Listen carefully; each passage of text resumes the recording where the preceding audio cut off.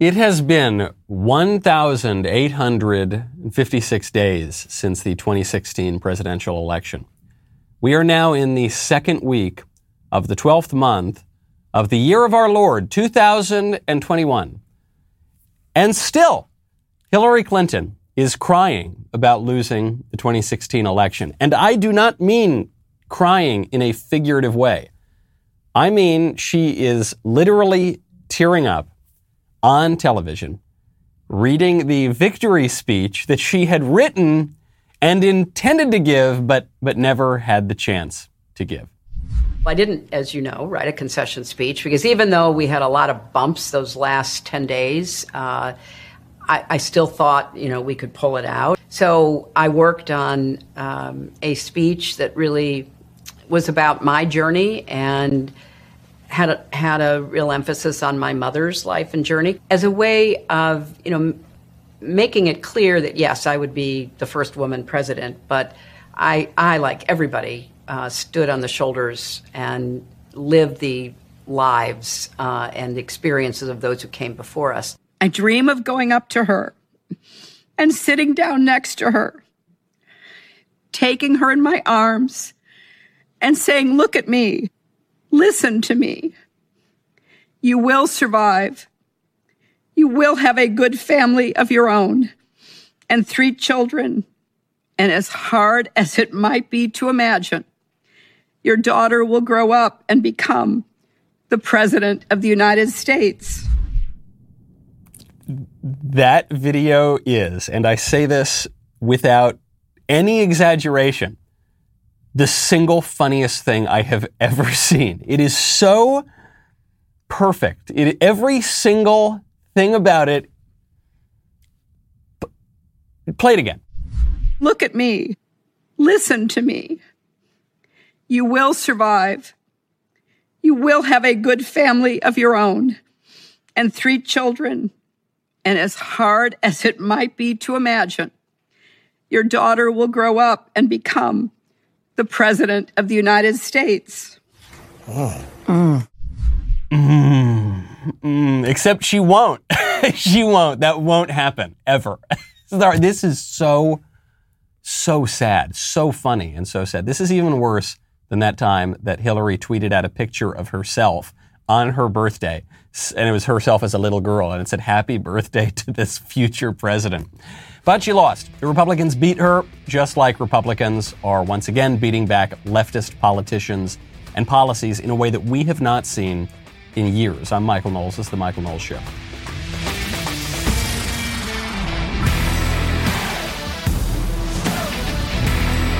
Welcome back to the show. My favorite comment yesterday from John Chalmers, who says, "The masks are a reminder to be afraid, which is necessary to keep people hypnotized." That is that's a crazy, wild, outlandish conspiracy theory that is obviously just demonstrably true. When you want to not be hypnotized, but when you want to relax, when you want to be able to loosen up a little bit, when you want to feel good every second of your working day, I would highly recommend you check out X-Chair. Christmas is right around the corner and you deserve a gift. And even if you don't deserve a gift, well, it's the time for giving and charity. And so, you should get one anyway. How about a gift that keeps on giving you joy and comfort every day, all year long? A gift that looks as good as it feels. A gift that will actually pay for itself in terms of how much more productive you will be at work. I'm talking about giving yourself the gift of an X-Chair. I love my X-Chair. The X-Chair is the most incredible piece of furniture in this office. Okay, it's this amazing thing. It's super cool and modern looking. It's very comfortable. It keeps your posture very nice. It will massage you.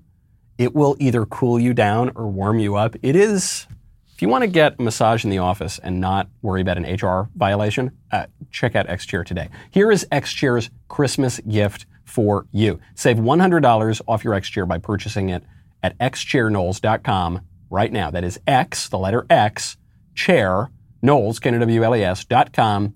X-Chair has a 30-day guarantee of complete comfort. You can finance your purchase for as little as $30 a month.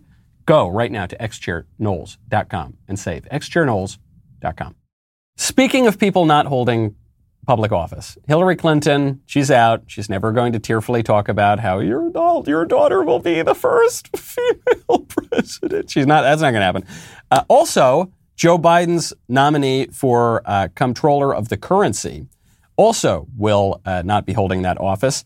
This woman's name is Saul Omarova. Do you remember Saul Omarova? We played her testimony the other day, I don't know, a few weeks ago on the show, and how she was grilled by Republican senators because she has been and almost certainly still is a communist. I don't mean she is a Democrat. I don't mean she supports welfare. I mean like an actual communist with degrees from places that bear the names of Lenin and Marx and that kind of stuff. So Biden nominated this commie to the office of the comptroller of the currency. Now she's out. And the way that the New York Times phrased this is that she's out because Republicans successfully accused her of being a communist just because she was born in the Soviet Union. It's bigotry. It's xenophobia. It's nativist. It's all of these things. It's not her fault she was born in the Soviet Union. Think of Pope Benedict. Oh my God, one of the greatest men of the 20th and 21st centuries. Pope Benedict happened to live in Nazi Germany. It's not his fault that he was in it, just like it's not her fault. Except the thing is, the problem with Saul Omarova is not that she was a communist when she was a little kid. It's that she remains a communist and pushes for these policies, even here in America, even within the last few years, as Senator Kennedy demonstrated during the testimony. You wrote your thesis in college at Moscow State University the title was Karl Marx's Economic Analysis and the Theory of Revolution in the Capital. But you won't send Senator Toomey a copy. You studied at Moscow State University, scientific communism, which is the science regarding the working class struggle and the socialist agenda. In 2019, not 30 years ago, in a Canadian documentary, you called the financial services industry, quote, a quintessential ass industry. You wrote a paper called Systemically Significant Prices, calling for the federal government to set wages, food, gas prices. In 2020, you wrote a paper called The People's Ledger, where you said we need to abolish bank accounts and make everybody set up an account at the Fed where the federal government will have access to your data. So Senator Kennedy just absolutely nails this woman, and he did it in a really effective way that he in particular is good at. The way that Kennedy talks, if you've ever seen him on cable news, for instance, is he'll talk in this really folksy way. So he'll go on TV and he'll say like, well, there's three ways to skin a possum for dinner time. And well, what my grandpappy told me, he talks in this folksy way, but he's extremely intelligent and extremely educated. And he kind of lures people in. So he did this with Saul Omarova. He opened up, he said, were you part of some group called the Young Communists? And she, very condescending says, no, what are you talking about? Whatever. And then he goes in and he says, no, well, you were, because you were at this school and you wrote this paper and you defended this policy. And she's done this even up to the last few years. So we got her. The takeaway here is not even that Joe Biden's a commie, or that the left is pushing all of these radicals. We know that the left is pushing radicals. Joe Biden is not a commie. He's not really anything. He just licks his finger, puts it up in the air, and figures out which way the wind is blowing. The lesson here is persistence. Okay, the left is very persistent. That's how they've taken over the whole culture. And when they lose on, they just send the troops back in, and they just keep fighting and they keep pushing, and that has been very effective for them. We can be persistent too. All right, the left has shaped and reshaped the limits of culture and what you're allowed to say and move the Overton window. We can do that too. If we are just persistent ourselves, we say, no, you can't, Joe Biden, you're just a vessel for whatever is politically convenient. You thought it was politically acceptable to nominate a commie to this position, and it's not. So we're just going to say no, and we're going to hammer this woman until she withdraws. And she did withdraw, and we actually can win. You're seeing this right now, even as we talk about overruling Roe v. Wade. I mean, that took 50 years almost, but but now it's at least possible to do that. Got to be persistent. Speaking of people's political stories falling apart, Dr. Oz is running as a conservative Republican for Senate in Pennsylvania. And he says, I'm a conservative, I'm a regular old, like kind of Reagan-type conservative, and I've always been a conservative or whatever.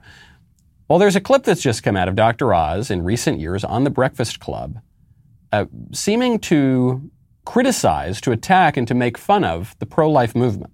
Take a listen.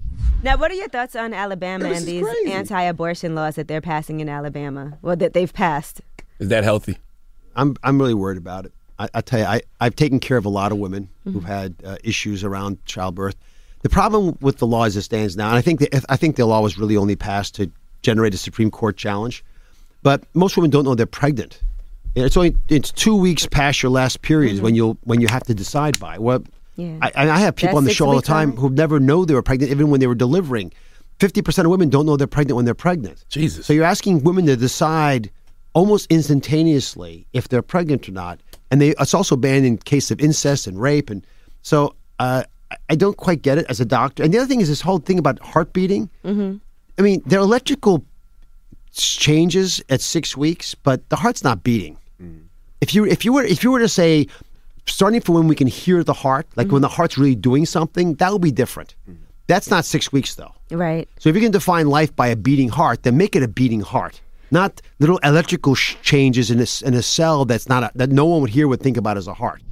Okay, well, Dr. Oz doesn't think of a baby's beating heart as a heart, and I don't think of Dr. Oz as a conservative or a Republican, so it's simple, all right? And if you're going to nominate a conservative or a Republican to Senate, how about you make sure that it's an actual conservative or an actual Republican? Really, really sad stuff from a guy who, look, this is just the first clip we're seeing in the days after he's announced he's going to run for Senate, and it doesn't look good. It makes him look very dishonest. So I hope that Dr. Oz addresses that, because otherwise, if he thinks that the pro-life movement is dead to him, then Dr. Oz is dead to me. That's how I feel.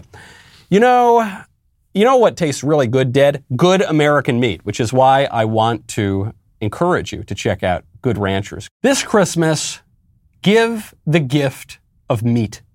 Yes, meat. Really, really good meat. Really, really high-quality meat at the lowest prices that you are going to find anywhere. A complete game changer. I'm talking about Good Ranchers.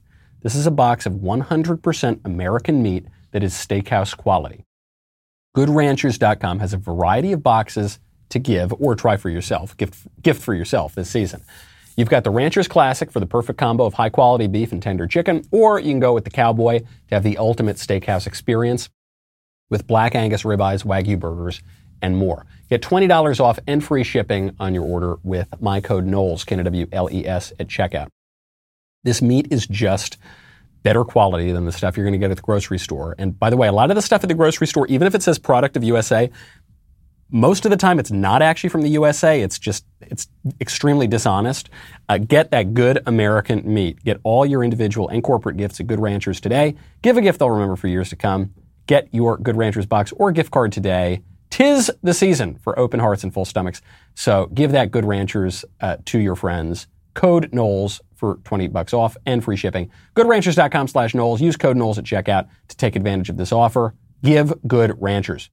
Speaking of public health figures like Dr. Oz, Dr. Fauci, a much more powerful politician than just some lowly senator. Dr. Fauci is now suggesting, as we have been telling you for weeks and weeks and months, that fully vaccinated it's probably not going to be fully vaccinated forever. You know, right now you are fully vaccinated. I think you're still in America, you're fully vaccinated if you have one shot of the Johnson & Johnson vaccine or 2 shots of the mRNA vaccine. Then you're vaccinated, and then we can go back to normal, right? That's what they told us. If you just wear the mask for 2 weeks, then we can go back to normal. If you just lock down for 2 years, then we'll just go back to normal. If you just take the shot, we'll just go back, and then we never go back to normal. That's kind of that's Lucy with the football, is we never actually go back to normal. So now Dr. Fauci is saying, well, 2 shots, is that really enough? No, maybe to be fully maybe you'll need a 3rd. If you want to talk about what optimal protection is, I don't think anybody would argue that optimal protection is going to be with a 3rd shot. Whether or not it officially gets changed in the definition, I think that's going to be considered literally on a daily basis. That's always on the table. Always on the table, because this discussion's been going on for a bit. And I was just kind of, with this data coming in this morning, I'm kind of stuck with, is it a matter now of when, not if, the definition of fully vaccinated changes? You know, my own personal opinion, Kate, is what you said is correct. It's going to be a matter of when, not if. Dr. Fauci is not known for his consistency, right? He says, don't wear the masks. Masks are dumb. And then 5 seconds later, he says, wear the mask. You have to. It's very important. What? He's not known for his consistency. But he contradicted himself in the same breath, in the same statement. During that segment, he actually contradicted himself. Initially, he said, look, is the official definition of fully vaccinated ever going to change to 3 shots? I don't know. Maybe. Look, it'd be good if you got 3, but I don't know if the definition will change. And then the woman on TV says, well, yeah, but don't you think it's a matter of when, not if, the definition changes? He goes, yeah, I do. Bro, you just 15 seconds earlier, you said that it wouldn't necessarily change officially. Now you're saying it will. It's inevitable. It's just a matter of time. But if you don't believe Dr. Fauci, you're denying science, because he is the physical embodiment of science, which changes apparently by the second. Didn't know that. There's no end to that. Dr. Fauci changed his mind in the same breath. And he's going to change it again. And he's going to change it again. And there's not going to be any end to it. And if you wear the masks, that's not going to help you get back to normal. And if you take the 10th booster, that's not going to help you get back to normal. And if you just lock down for a few more, none of this is going to help you get back to normal. If you want to get back to some semblance of normal society, there is one way to do it that will be more effective than anything else. And that is firing Dr. Fauci and banishing him to St. Helena. That's your best shot. And even then, I'm not sure you go back to normal. But certainly, appeasing this lunatic is not going to help you do it. Stop being Charlie Brown watching Lucy with the football. Now, Fauci went on. There's never any shortage of hot air for Dr. Fauci to blow out of his mouth. Dr. Fauci went on to castigate people who are not following his every whim. And he says, it's long past time that we put communal responsibility above individual rights. In New York, we're seeing the mayor introduce a vaccine mandate, the first of its kind for the private sector. Is this the kind of mitigation tool that you see in our future, in your professional opinion? You know, Francis, no one likes to be mandating for people to do things that they might be hesitant to do. But quite frankly, you have to when you're in the middle of what we call a historic experience of the worst pandemic of a respiratory disease in the last 100 years. We have to put the communal responsibility ahead of individual preferences. So although no one, myself included, likes to be told what you have to do, sometimes if you don't come to the realization that it is good for yourself, for your family, and for the communal good, then mandates or requirements become necessary. So first of all, this guy is obviously lying through his teeth. Nothing gives him a greater thrill than telling people to do things they don't want to do. That is, first of all, his entire career. That's his field, right? Public health. Government bureaucrat, public health, is the whole point of that is to tell people on a huge scale what to do, to tell them to do things that they very likely do not want to do. And he loves it and he gets a thrill out of it. And it's the high point of his career and probably the high point of his life. So that part is dishonest. But what about the point Dr. Fauci is making? He's saying that at a certain point, you've got to care about the good of the community above the perceived rights of the individual. On that point, he's absolutely right.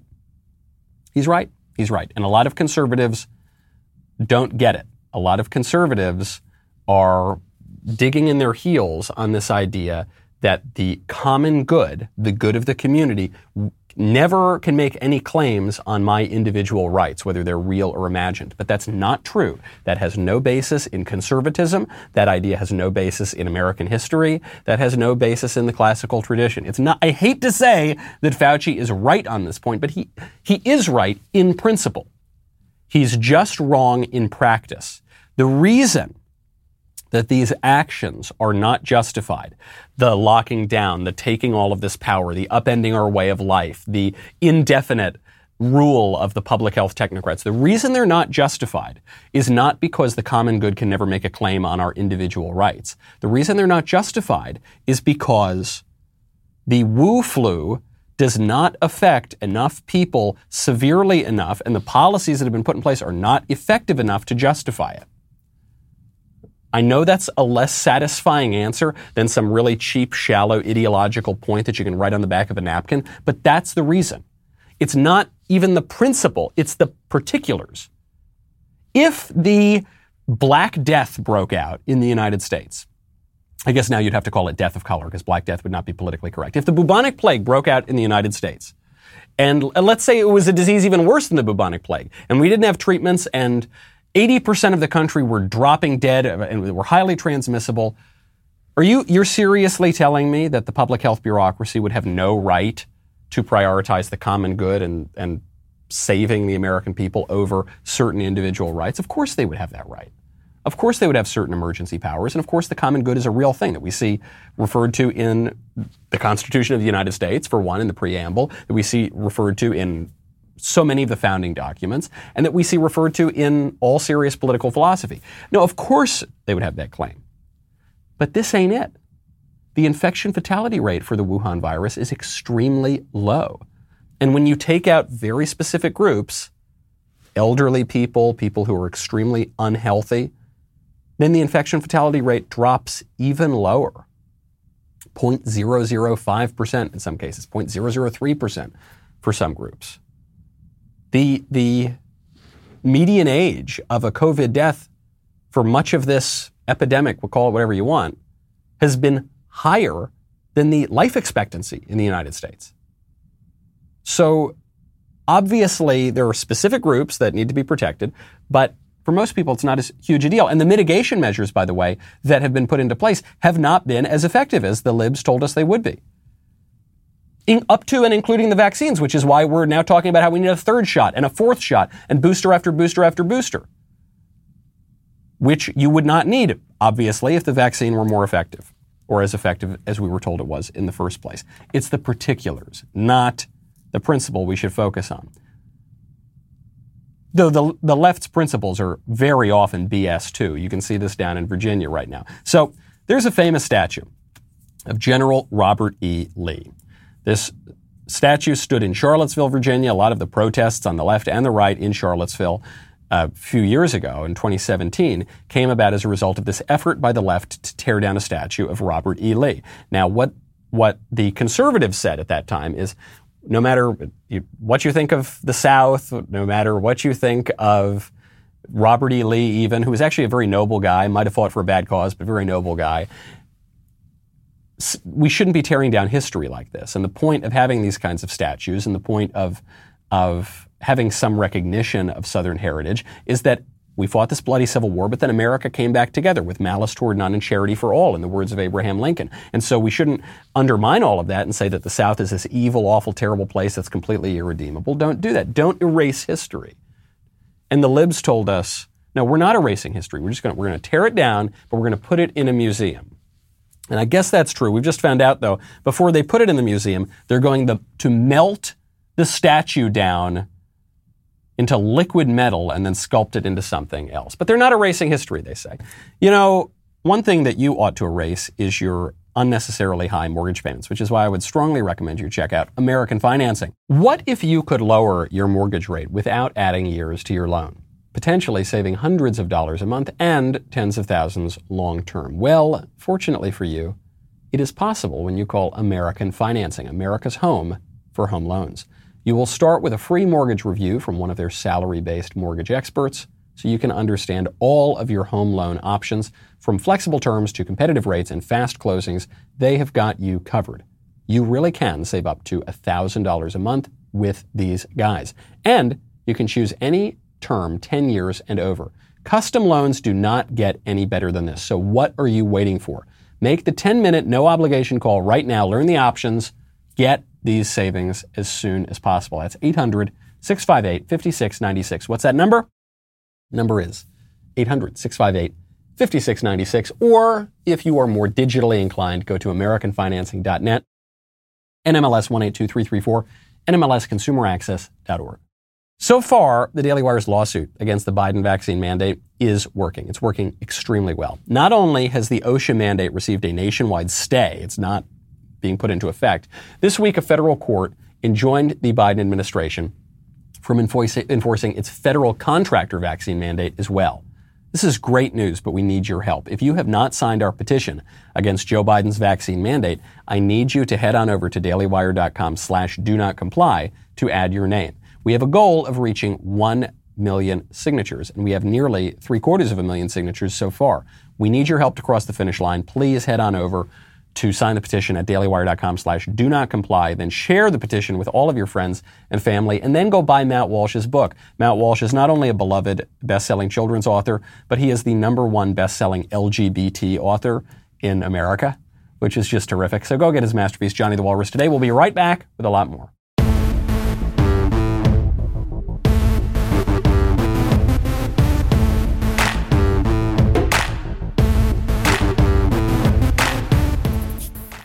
The libs told us that they are not tearing down statues to destroy them or to topple history. They are doing it to change the public spaces to be more reflective of the society we are today. But they're going to keep all those statues in museums, right? And some of us, hate to say I told you so, knew that was BS. Wasn't a great idea to begin with, and it was not going to really happen. So now we're finding out that the statue of Robert E. Lee from Charlottesville is going to be donated to an African-American heritage organization. We're not sure which one, what the group is. And then it will be melted down and turned into another public piece of art. All that they told us about not destroying history is BS. This is a full-on cultural revolution that is designed to topple every single thing that we have known to be America. They're not going to stop with the South or the Confederacy or Robert E. Lee. They're going to go on, and already have gone on, to Washington and Jefferson and U.S. Grant, the Union General, and Abraham Lincoln, who freed the slaves. It doesn't matter. They want to topple and destroy and melt down to its very essence every single thing that has ever been recognizable as American. This is a really good symbol. It's a really sad thing, but it's a really good symbol. Melting down and transforming into something else entirely. That is the leftist project. Maybe you've heard about these academic movements from the late 20th century. Deconstruction. We're going to deconstruct everything. We're going to break it down. Let's break this down, right? Well, this is the logical conclusion of deconstruction. And this is the point of deconstruction. You break everything down to its most basic bits, and then you reform it into something else. This is how revolutionaries work. This is a very effective political strategy. This is what the United States military does, right? So it can be used to good purpose. You ever hear this about the Marines? Well, the Marines, they'll take you in and they'll break you down and they'll build you back up. And that's the point. They want to take whatever deformities you have, break those down, and then form you into a Marine, into this great, strong, patriotic fighting force. Well, that's what all revolutions are doing. They break things down and then they reform it in their own image. Can't make an omelet without cracking a few eggs, right? That's what we are seeing happen now. So if you want to preserve anything resembling America, you need to say no to all of this, and you need to not fall for it, and you need to not be a squish who says, well, look, I'm a Northerner, and obviously I don't like the Confederacy, and I don't like Robert E. Lee, and so you can have Robert E. Lee, that's fine. I don't care. Yeah, that's cool. I'm good. I'm not racist. I'm not racist. Don't call me racist. That's fine. No, it's not about Robert E. Lee, dummy. It's not about the Confederacy. It's about America. It's about America. It's about Lincoln and Washington and you. It's about you. It's about any aspect of America that you hold on to. They want to melt it down, okay, and reform it into some radical leftist monstrosity that, if you know anything about modern art, you know it's not too pretty, okay? Don't do it. Don't let them do that to your entire country. Speaking of cultural revolutions, the European Union is trying to erase Christmas. It's that time of year. It's time for the war on Christmas. It happens every year. The libs deny it, even as they wage it. I have a long chapter in my book about the history of the war on Christmas. It's extremely real. And the people who deny that the war on Christmas is real, they will often say, The war on Christmas is totally fake, it's not real, and it's not a big deal. It's totally fake, it's not happening, but it is happening and it's not a big deal. Well, no, it is happening and it is a big deal. So in some guidance titled Union of Equality, this was just leaked from the European Union, the EU advised to, quote, avoid assuming that everyone is Christian during the Christmas season. The EU Equality Commissioner, Helena Dalli, advised staff, quote, not everyone celebrates the Christian holidays and not all Christians celebrate them on the same dates. We'll get to that in a second. Instead of saying Christmas time, you should say holiday times. You know, holiday times, like for all those holidays that there are. Well, what are the holidays during Christmas season? There is Kwanzaa, which is completely fake, just completely fake, invented by a woman-torturing, sadistic socialist in the 1960s.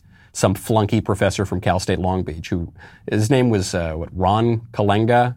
That's not even, I don't think that's his full name, but then he called himself Malana Karenga, and he's just a complete psycho degenerate. So there's that, which is celebrated by virtually no one. There's Hanukkah, which is a minor holiday, even for Jews, right? It's not a major holiday, even for Jews. And there's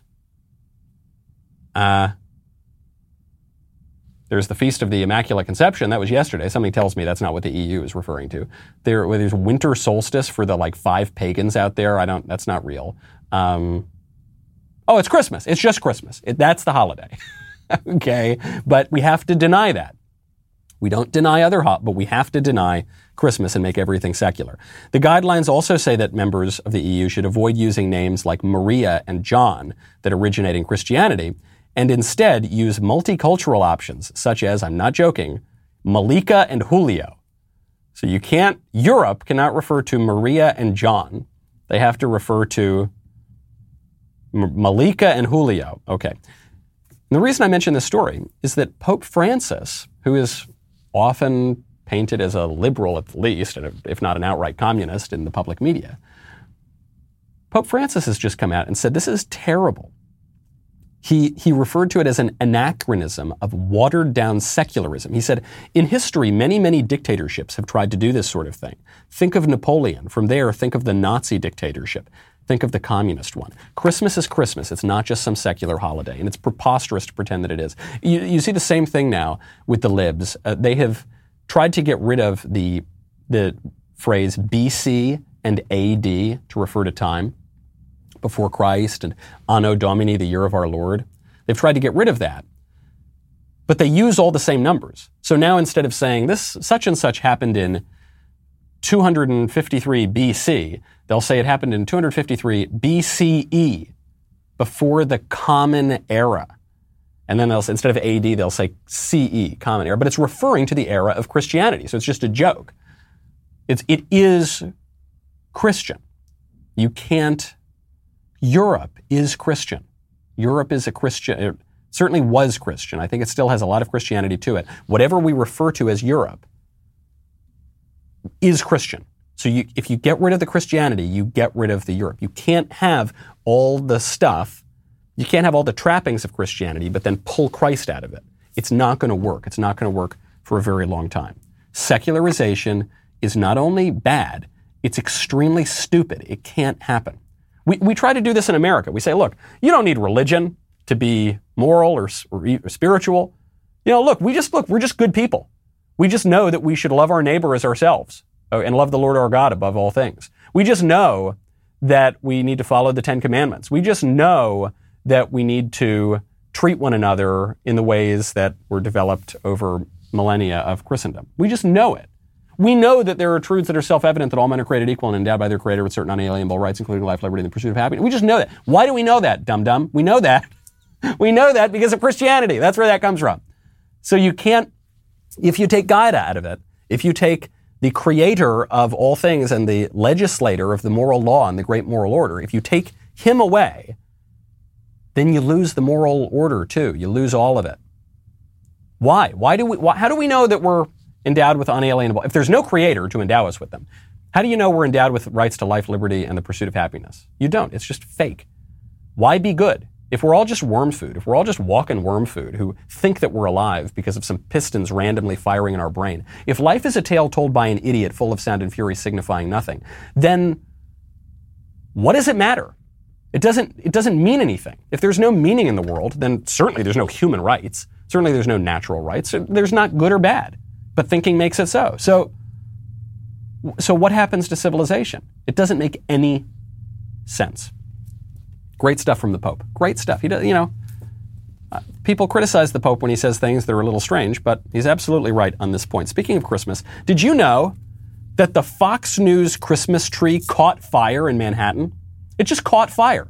Like, I don't know. I guess someone was pitching some fire and it caught it. Right? That was the New York Times headline. Fox News Christmas tree catches fire in Manhattan. Now, they've since changed the headline because it got so much flack. Trees don't just catch fire, generally. Usually someone lights them on fire, as was the case at Fox.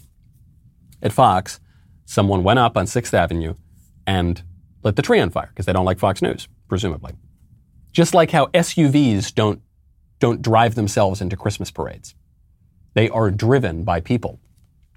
Just like guns don't just randomly kill people in Chicago. We've got to stop the gun problem in Chicago. We've got to stop these guns. It's not guns, it's criminals. That's who's killing people in Chicago.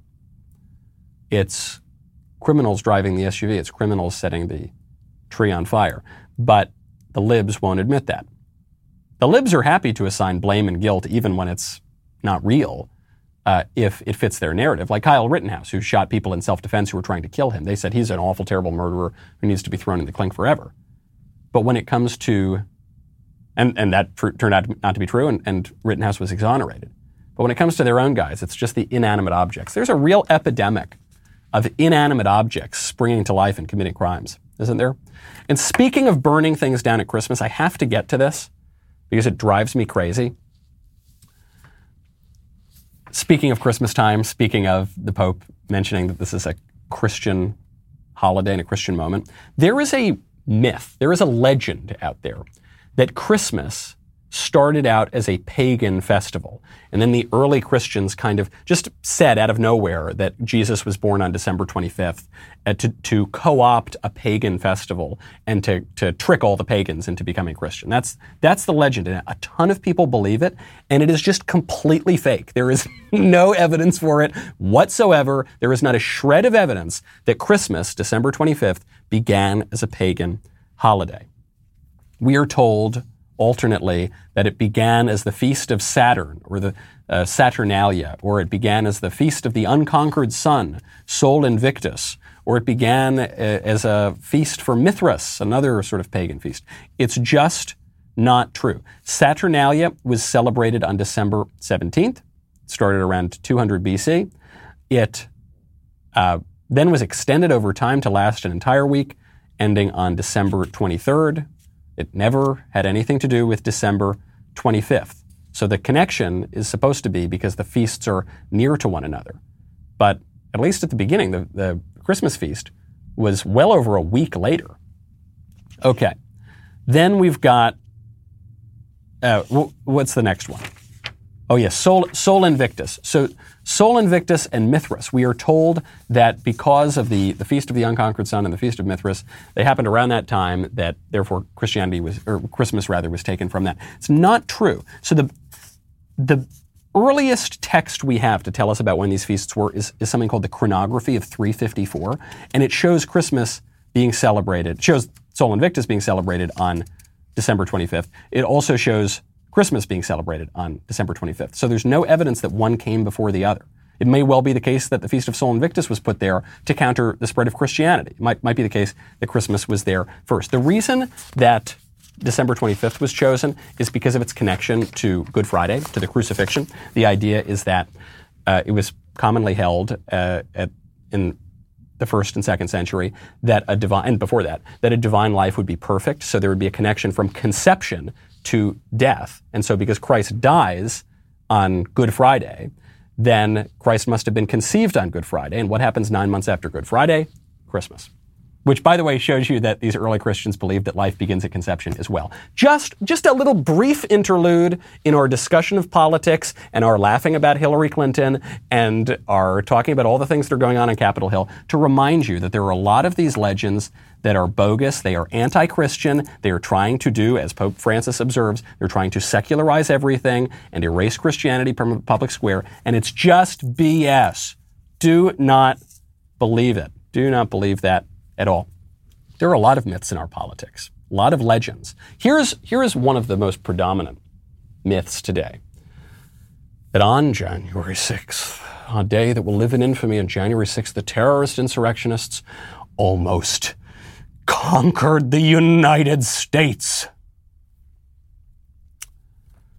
Thomas Conover. Remember that name, Thomas Conover of Texas. He was one of the insurrectionists from January 6th. So he's on trial now. And their evidence from his trial is now coming out. Photographs of him that day. Photographs of him smiling, thumbs up, sipping a Coors Light. Yes, that's right. Remember that face. Remember that face of that terrorist. That lager-sipping monster who nearly brought the global hegemon to its knees. Does he, if you're watching this right now, does this guy look like the kind of person who's going to bring the world's superpower crumbling down? Or does he look like a sort of excited and eccentric political activist who made it into the Capitol, was up to such surreptitious seditious activities that he was taking photos, sipping his Coors Light, and then he sort of left. He's been charged. He's been charged not with drinking watered-down beer. He's been charged with 4 misdemeanors, including entering restricted grounds, disorderly conduct, and unlawful protest in the Capitol. He has not yet entered a plea. The libs did not want us to see these photos. The libs wanted us to believe that this was a well-organized terrorist group that went in armed to the hilt. They weren't armed, by the way, but that they were armed to the hilt and they were killing people and killing cops and taking over the country. It didn't happen. The only person who was killed in the political violence was one of the right-wingers, was Ashley Babbitt, who was killed by a cop. Air Force veteran Ashley Babbitt. They didn't want us to see these photos because the photos contradict the narrative. You can't look at these photos and say this was the insurrection to take down the country. It wasn't. Might have been eccentric people, might have been disorderly. Maybe they deserve to be charged with these misdemeanors or whatever. You know what they don't deserve? To be thrown in solitary confinement for months and months on end. You know what they don't deserve? To be called traitors and seditionists and terrorists. Because they manifestly are not those things. So the best they've got, disorderly conduct, unlawful protest in the Capitol. How many libs have done that? In just the last 5-10 years. How many times has there been some group of crazy libs, whether it was the pink shirt ladies or the pink hat ladies or what, the left-wingers, breaking and screaming, interrupting Senate testimony, breaking into... How many times has that happened? Countless times, just in my own life. But they face very few consequences, if any. And then the conservatives who do it, the right-wingers who do it, get the book thrown at them. This is what is so wrong about what's going on with January 6th. It's not that the January 6th people didn't do anything wrong. I guess it's probably not legal to sip a Coors outside, right? That's probably not legal either. It's not that it's completely innocent people in on completely made up charges.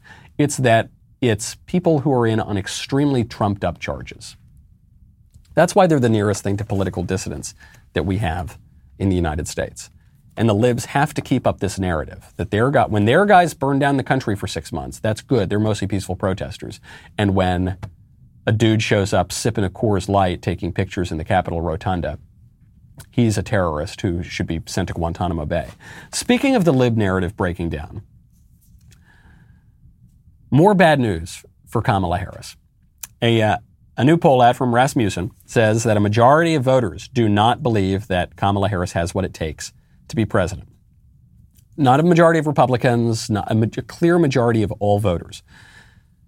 55%, quote, don't think the vice president is qualified for the top job. 46%, so almost half the country, says that she is not at all qualified. not even like a little bit. 40% of voters believe that Harris does have the traits to become president, and 23% say that she's very qualified. So you got 40% not qualified, or 40% say qualified, 55% say not qualified. I guess 5% very confused. Why do people think this? What the libs are telling us is that people have this negative view of Kamala Harris, including many, many Democrats, because she's a woman. She's a woman of color. She's Indian and part Jamaican, I think, even though I think she's descended from slave owners, as her dad said, and I'm not, but whatever. I don't want to play the game, the identity politics game. That's why she is disliked. That's why people don't think she's qualified. No. Do you know why people don't think she's disqualified? Why people of all political stripes, of all geographical locations, of all colors, of all races, they don't think she's qualified? Because she's not. Because it's true. Because no matter how much the libs push their fictional narrative, people tend to have a sense of what is real and what is fake and what is true and what is false. And you can really try to suppress it, and you can try to melt it all down, and you can try to rebuild it into something else. And it's still going to be there because we still have human nature, we still have reason, we still have moral conscience. And there is nothing that Kamala Harris can do about it. Speaking of the Pope, speaking of sins of the flesh, and then going back to talk about the Pope, Pope Francis. This is like Defend Pope Francis Day, even though I know he says lots of things that seem a little strange or wrong or perhaps heretical. He's getting in trouble for saying something that is just obviously true. He was paraphrased by reporters saying that sins of the flesh are bad, but they're not the worst sins. That's true. That's true, what he said. Sins of the flesh are bad, but it's obviously true that sins of the flesh, you do some weird sex thing or something, they're obviously not the worst things. This has been understood since the earliest days of Christianity. Dante describes this very clearly in his poem, in Inferno and in the whole Divine Comedy. Sexual sins are bad, and they're probably the ones that ensnare people the most. There's a Marian apparition that I happen to believe is true that's called Our Lady of Fatima, where it was said that more people are in hell because of sins of the flesh than any other sin. That's probably true. You think of the sins that, especially for dudes, the things that really grab you tend to be sins of the flesh. But they're far from the worst. There's fraud, there's betrayal, all these sorts of sins can be much, much worse. And so you want to avoid sin and vice and all those things generally. But there are worse things, such as deception, such as fraud, which Dante puts in the lowest circles of hell. And to me, that's the real political scandal, okay? And it's the one, we always talk about the political scandals as if they're just about sex. No, dishonesty, fraud, the deceitfulness. That's what the big issue is. And that is probably the biggest political problem plaguing our nation. And that's the one that we've got to fight back against and see through the most. I'm Michael Knowles. This is The Michael Knowles Show. See you tomorrow. Look at me. Listen to me.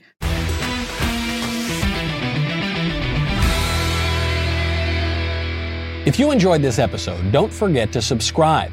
And if you want to help spread the word, please give us a 5-star review and tell your friends to subscribe. We're available on Apple Podcasts, Spotify, and wherever else you listen to podcasts. Also, be sure to check out the other Daily Wire podcasts, including The Ben Shapiro Show, The Andrew Klavan Show, and The Matt Walsh Show. The Michael Knowles Show is produced by Ben Davies. Executive producer, Jeremy Boring. Our technical director is Austin Stevens. Supervising producer, Mathis Glover. Production manager, Pavel Vidovsky. Editor and associate producer, Danny D'Amico. Associate producer, Justine Turley. Audio mixer, Mike Coromina. And hair and makeup by Cherokee Hart. The Michael Knowles Show is a Daily Wire production. Copyright Daily Wire 2021. John Bickley here, Daily Wire Editor-in-Chief. Wake up every morning with our show, Morning Wire, where we bring you all the news that you need to know in 15 minutes or less. Join me and my co-host Georgia Howe for daily coverage of all the biggest stories on Morning Wire.